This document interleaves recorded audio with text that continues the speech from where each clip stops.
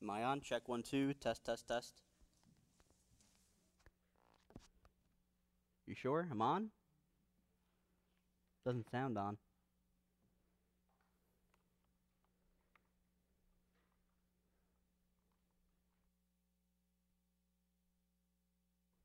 Check 1, 2. Oh, there we go. All right.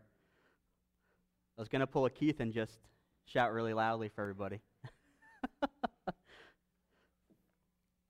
Just give me 1 second here to get set up.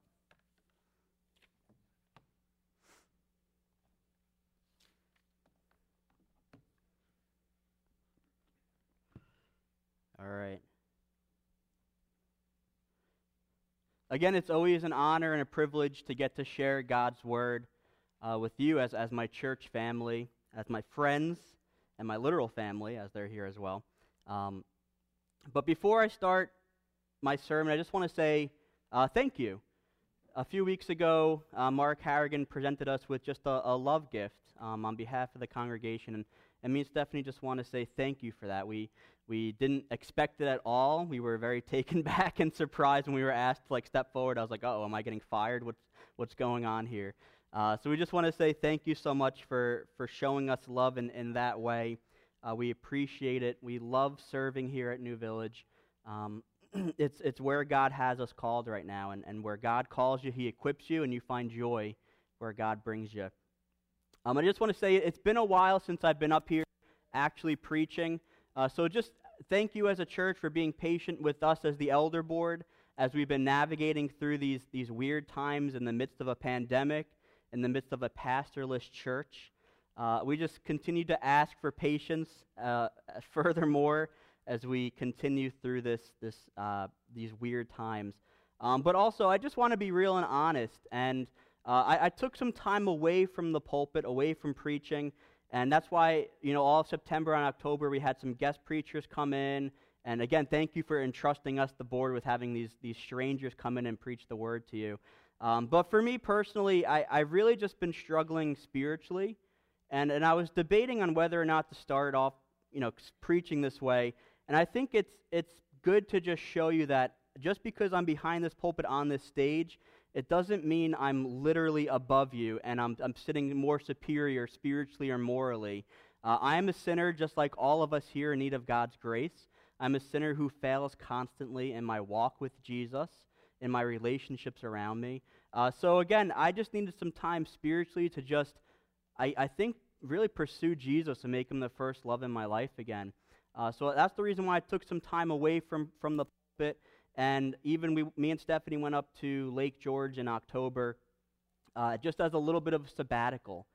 We use this vacation as a sabbatical to really unplug and just experience intimacy with God, to reconnect with God and to read His Word together. So God is working in me, and I feel like I am at a good place spiritually to preach His Word to you this morning. And what I'm going to be preaching on this morning, it's been on my heart for the past couple of weeks, and we'll get there in a minute, but I want to start off by just stating a phrase, and you can either agree or disagree with it. There are some questions that you can ask nowadays, especially like in 2020, that have the power to unite or divide people. See, depending on the answer you receive to these questions, you can easily offend people and make enemies for life, or you can find friends for life, depending on the answer you get. And I'll give you some examples. The first one is this. How do you like your steak? Right? There are some die-hard steak lovers in the world. People will rant and rave, you got to have medium. No, you need medium rare. No, you need medium well. Then you have people say, well, if you get it medium well, you might as well just eat a burger because it's not really steak, right? So people are passionate about their steaks. I'll give you another example. Is crispy bacon better or is undercooked bacon better? All right, these are powerful questions here. If you asked me this question when I was younger, I would have said, yeah, give me the undercooked bacon. But now, I go to the bagel store and I'm like, all right, get me a bacon, egg, and cheese, burn the bacon for me. And one time they actually put it in the microwave and they actually burnt it and it smoked up the whole place. So I got my sandwich and I was like, okay, bye. Gotta go, look at the time. And I was like, I don't know if I should go back to the store. They all look like they want to kill me. So again, or this, are you a dog person or are you a cat person? And I know there's some people who are in the middle of that, but these are very polarized questions. You know, people either love dogs and hate cats, or they love cats and hate dogs, and they're passionate about it. And those are just some silly examples, but to get into more serious questions, I have with me a little bit of an object lesson, right? This. Can you wear a mask, right? That question. It just seems like this is a dividing question. When you're asked to wear this, you'll have people that say, oh, if you wear the mask, you're a sheep. Or if you don't wear a mask, you don't care about others and you want to kill them, right? It's a very divisive question. And I'm not saying it's right or wrong or what the right answer is, or even this question, who did you vote for? Right? Maybe some of you are starting to cringe. You're like, oh, please don't go down this route. Please stop it. I'm not going any further. Who did you vote for, right? Very divisive or uniting question based on who you're talking to and what they say. And now even getting to the spiritual realm, right? Because we're in church, we're reading God's word. As Christians, the spiritual realm, do you prefer hymns or contemporary music? Who is Jesus? How should we baptize? Do we sprinkle water over a baby? Or do we fully immerse somebody? Does it matter how old they are, how young they are? Are you supposed to do it in a lake, in a river, at a church, in a bathtub, in a pool? Or this, how do you get to heaven? How do you get eternal life? And the sad truth is, these spiritual questions, the one I just said, have caused churches to split. As ridiculous and as just silly as that sounds, but like a sad type of silly, they've caused churches to split throughout history and have caused divisions amongst Christians, amongst God's or Christ's body. So today I want to spend some time just reading through Ephesians chapter 4. If you have your Bible, I want you to turn to Ephesians chapter 4. And as you're turning there, I just want to say, I've been going through the book of Ephesians with the youth group since September. We've been taking it section by section and really looking at the context and what Paul is commanding the church members of Ephesus to act and what they should believe in. So again, just some context with this book. Paul wrote this letter to the people in Ephesus, to the Ephesians, while he's in prison in Rome. So the church is already planted, it's started. Paul goes back to Rome, he gets arrested, he's in prison, he's awaiting trial. He wrote this letter to them about 62 AD, which is about 30 years after Jesus Christ died on the cross, and he rose from the dead and ascended up to heaven. Now the city Ephesus, the city itself, was pretty advanced. I always get into this habit of when I'm reading even the New Testament, I'm like, oh yeah, they probably had like little mud huts and like their roads were probably just dirt and they were just not really tech savvy with their builds and things like that. But Ephesus was pretty advanced. It was said that there's a 25,000 person amphitheater built where 25,000 people can go sit and be entertained watching a play. And I just Googled the capacity of Madison Square Garden. Does anybody know what it is? 20,789 people. So this amphitheater back then seated 25,000, a little bit more. They also had something called the Temple of Artemis, and this was one of the ancient seven wonders of the world back then. And it was a temple that was built for a goddess, Artemis, and people would go there and worship her as their god. It was also the capital of Western Turkey. So Ephesus wasn't just this like shrinky-dink little city or town where it's like, oh, there's like, ooh, look at that mud hut there. No, it was this extreme, culturally advanced civilization, the city. It was also very spiritual. So if you were to go there, it was the epicenter for Greek and Roman worship. All the Greek and Roman gods were worshipped there. It was full of mysticism and idolatry. And people would actually worship Jesus, but they'd worship angels and other spirits and spiritual beings, and some would worship false gods and gods while they worshiped Jesus. So even the church itself was plagued with these false teachers who didn't really understand the scriptures. And Ephesians itself, this 6-chapter letter that Paul wrote, the first 3 chapters of Ephesians all talks about proper doctrine. Paul writes to the people there what you should know about God, who God is, what is the gospel.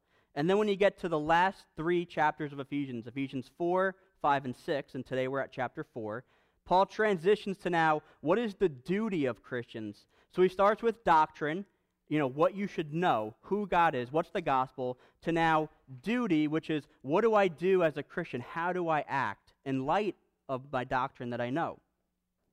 So we're in Ephesians chapter 4. I'm going to read the first 16 verses, and then I'll just kind of tell you where I'm navigating with this morning. So let's read these verses together. I, therefore, a prisoner for the Lord, urge you to walk in a manner worthy of the calling to which you have been called, with all humility and gentleness, with patience, bearing with one another in love, eager to maintain the unity of the Spirit in the bond of peace. There is one body, one Spirit, just as you were called to the one hope that belongs to your call, one Lord, one faith, one baptism, one God and Father of all, who is over all and through all and in all. Verse 7, but grace was given to each one of us according to the measure of Christ's gift. Therefore it says, when he ascended on high, he led a host of captives, and he gave gifts to men. In saying he ascended, what does it mean that he also descended into the lower regions of the earth? He who descended is the one who ascended far above all the heavens, that he might fill all things. And he gave the apostles, the prophets, the evangelists, the shepherds, the teachers, to equip the saints for the work of ministry, for building up the body of Christ, until we all attain the unity of faith and the knowledge of the Son of God, to mature manhood, to the measure of the stature of the fullness of Christ, so that we may no longer be children tossed to and fro by the waves, and carried about by every wind of doctrine, by human cunning, by craftiness and deceitful schemes. Rather, speaking the truth in love, we are to grow up in every way into him who is the head, into Christ, from whom the whole body, joined and held together by every joint with which it is equipped, when each part is working properly, makes the body grow so that it builds itself up in love. Let me just pray real quick. God, once again, we just thank you for this morning. God, I thank you for the privilege of being able to share your word with my church family. God, I just pray that you use me as a vessel this morning, that you allow me to just let the Spirit lead me as we go through Paul's letter this morning. I pray, Lord, that we are affected by what we read, that we're affected by your word, and that we're reminded of the love that you have for us. So we thank you and we praise you, and in Jesus' name we pray. Amen. So as I was reading and as I was going over this, Paul really has two main ideas in these 16 verses. So if you have your little notes, your little paper here with your notes, letter A, he talks about the unity of believers, the unity of believers. And that's the first 6 verses. And then all the way at the bottom, letter B, he says the uniqueness of believers, which are the last couple of verses in this section. So as I was going through this, I really wanted to touch on both the unity and the uniqueness, and I realized that was about an hour and a half long sermon, maybe hour and 15 minutes. So I was like, you know what, let me cut this in half, let me take my time. So this morning we're just going to focus on the first 6 verses which talk about the unity amongst believers. And when I say the word believers, I'm meaning fellow Christians, other Christ followers. You could also say other church members, believers. So let's look at verses 1 and 2. Paul says this. He starts off by saying, I therefore. And if you know anything about the English language, which I really don't, so I looked it up, therefore it's a transitional word. And what it tells you to go back. And really Paul starts off this chapter by saying this. In light of everything that I've just said, do this. Walk in a manner worthy of the calling. Right? So now the question becomes, well, what is this? What is he talking about in light of this? What is he talking about? What did he just say? And he's talking to the first 3 chapters of Ephesians, and because we're jumping into the middle, let's just quickly go back and look at some of these main points that Paul writes. And each one of these little subpoints can be a sermon in and of itself. They're that just theologically deep. In chapter 1, he tells us this. God chose us in Christ before the foundation of the world. Just think of how crazy that is. Before anything existed, God existed, but he chose us in Christ before he made the earth. He also says he predestined us for adoption as his children. He says in Christ there is redemption, there's forgiveness of our sins. And if you weren't here last week, or if you zoned out when Steve Massaro was preaching, I encourage you to listen to it. It was a great reminder of what Jesus did for us, and a great reminder of what the gospel is. We also learn in chapter 1, Paul says that in Christ we've obtained an eternal inheritance, that we were sealed with the promise of the Holy Spirit, that Christ is raised high above all rule and authority, dominion in the heavenly places, and he's seated at the right hand of God, the seat of highest glory and honor. Right? And that's just chapter 1. These are the highlights of it. Chapter 2 talks about how we were dead in our sins. We were enemies of God. We were children of wrath, children of disobedience. And then it says this, but God being rich in mercy, he saved us. By grace you have been saved through faith. I think most of us have either memorized or heard that verse before. He also says this, that both Jew and Gentile are united by Christ's death and his resurrection. And if you were a Jewish person reading this letter, your jaw would be at the ground. You'd be like, whoa, wait a minute. Jesus died for the Gentiles? I thought he was just for us, the Jews. So he's bringing up these deep theological things. He says also, all who believe in Christ are reconciled or made right before God, and they become citizens of heaven. And in chapter 3, he reveals this mystery, the mystery of the gospel that's been hidden, and the mystery is that now Gentiles, non-Jewish people, are fellow heirs. They're members of the same body, partakers of the same promise of Christ, Jesus, through the gospel, through the cross. So what Paul says, again, in verse 1 here of chapter 4, he says, in light of all that, in light of all that doctrine and theology that I taught you and I told you, I urge you to walk in a manner worthy of the calling to which you have been called. So, number 1 on your notes, walk in a manner worthy.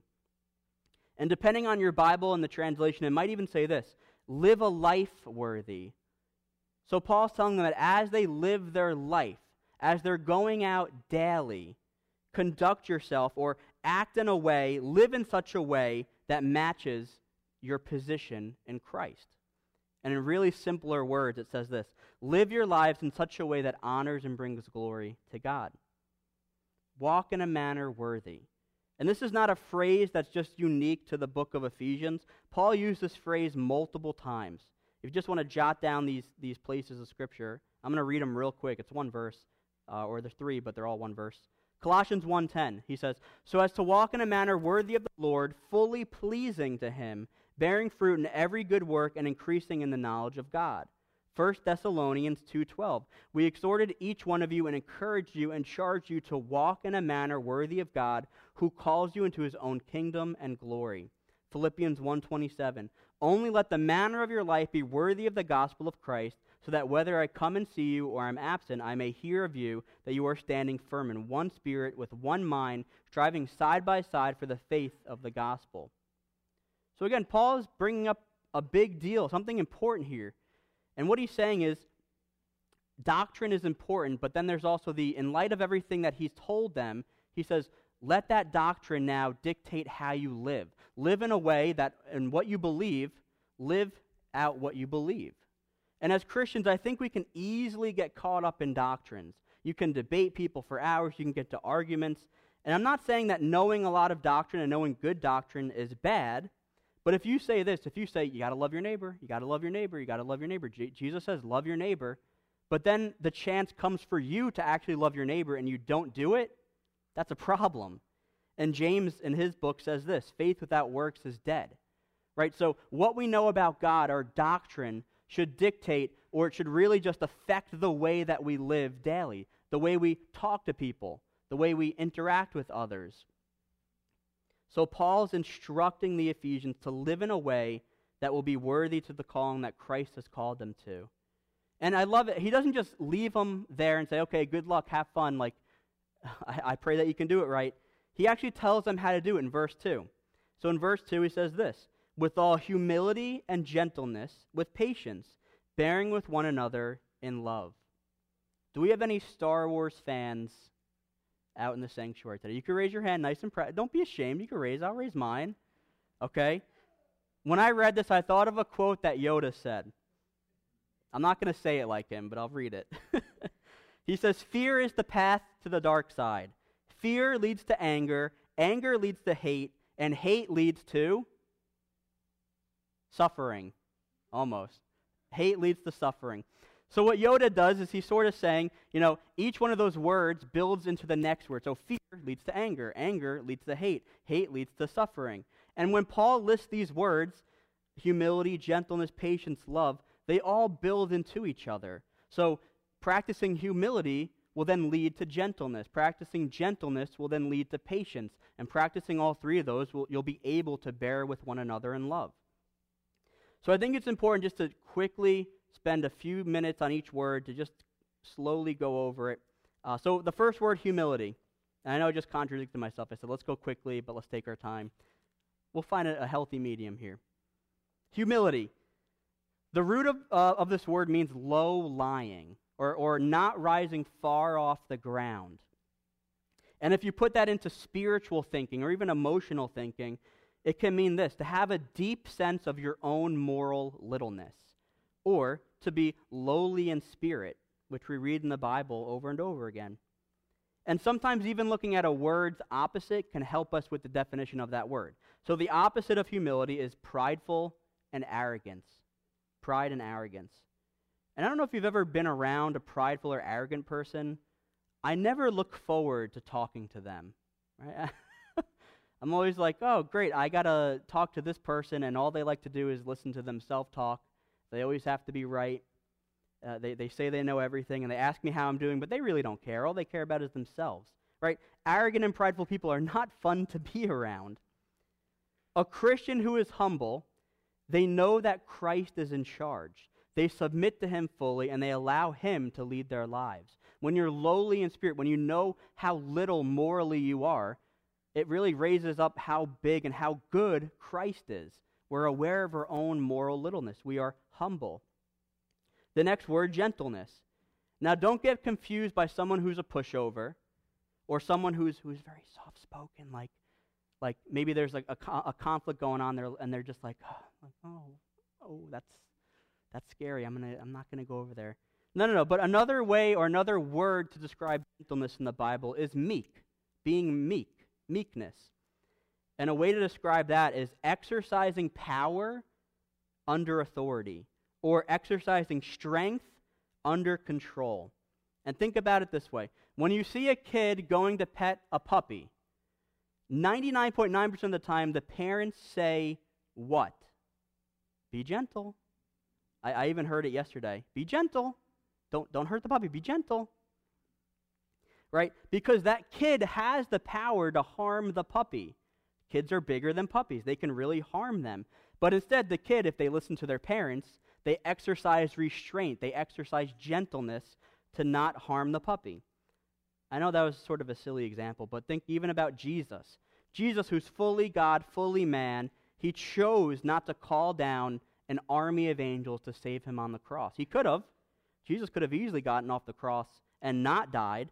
He had the authority and strength to do it, yet he exercised gentleness. He chose not to because it wasn't part of the Father's plan. So a Christian who is gentle, think of this, has self-control. They know the right time to be firm, but also the right time to listen. They're led by the Spirit, not their emotions. The next word we see here is patience.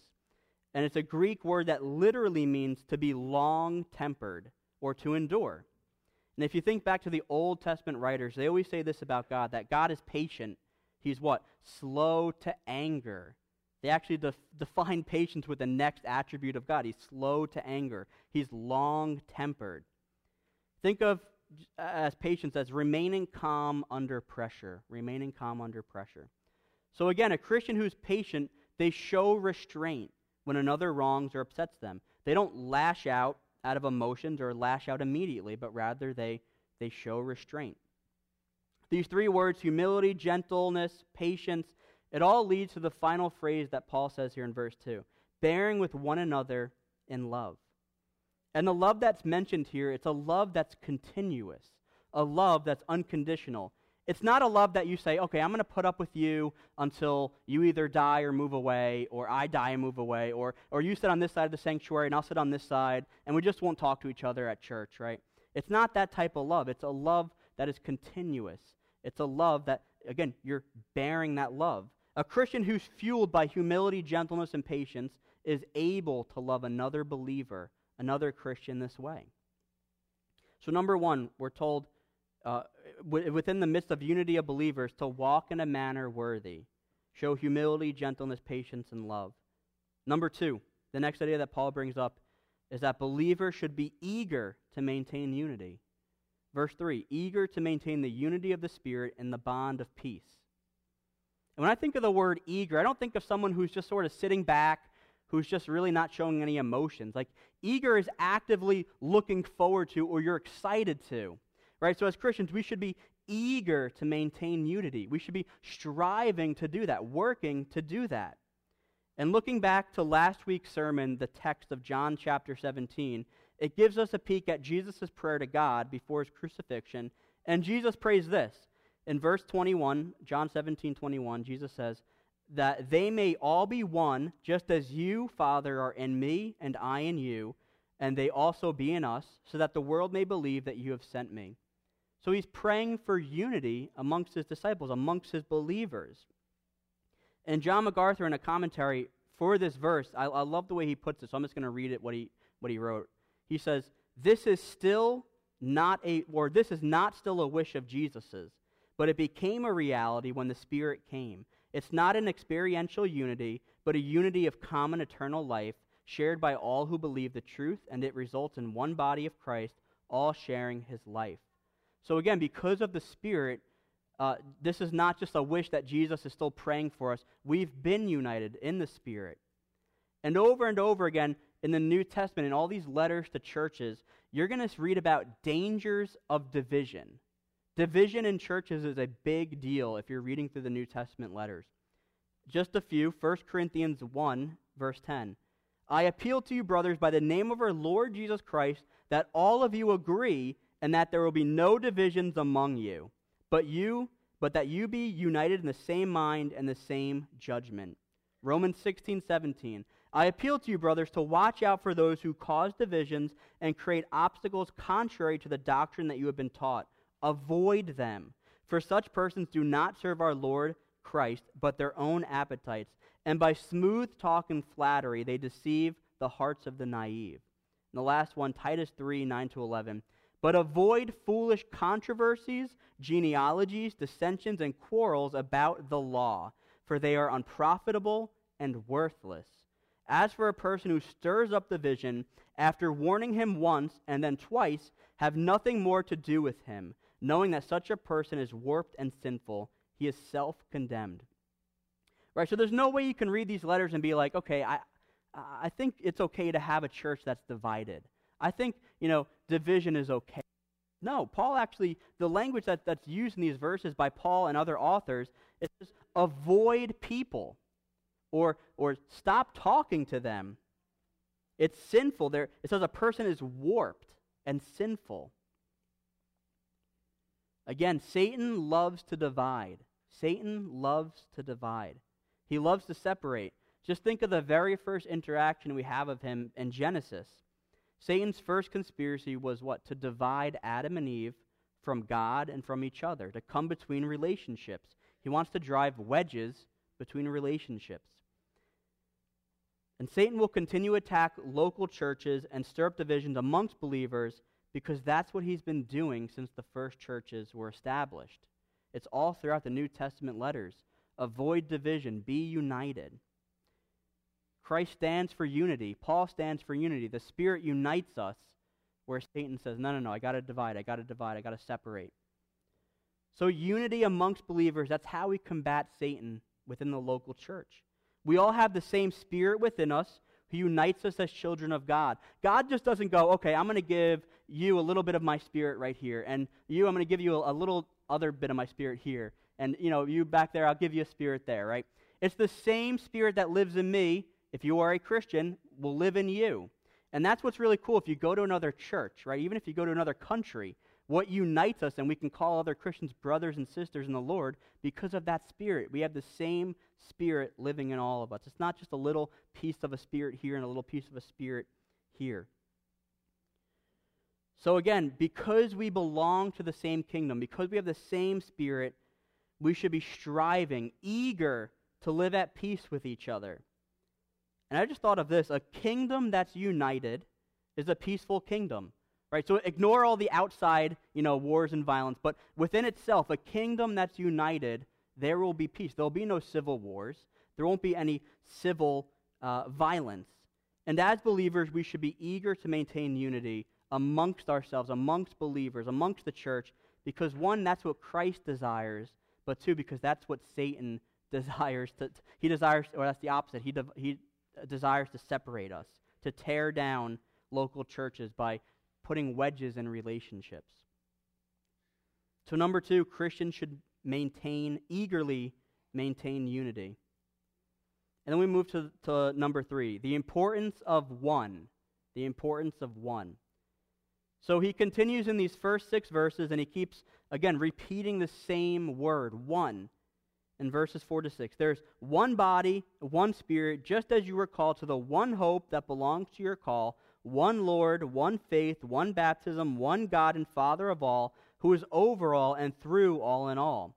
So Paul uses this word one 7 times. And as you read that, that's important. It should stand out. You should be like, oh, one.